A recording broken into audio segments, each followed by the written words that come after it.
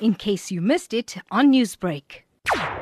We're still going for 60% chance of showers and thunder showers, especially along the eastern parts of KZN. So those are the areas, especially along the coast and then adjacent interior of the province. And then further inland into the western parts, the chances are quite small for this afternoon. We're going for 30% chances.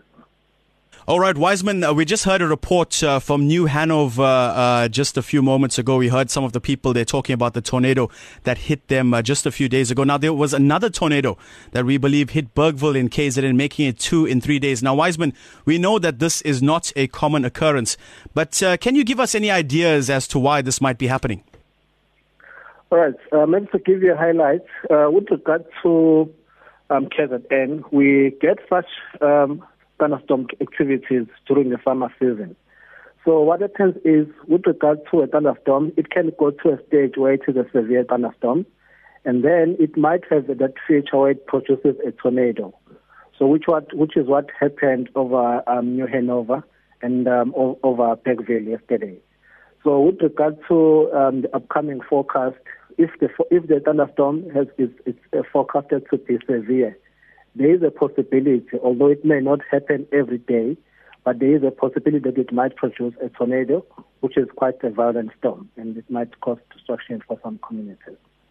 Wiseman, thank you so much. Just a final question very quickly. You did say 60% chance of showers, thunder showers along the eastern parts of KZN today.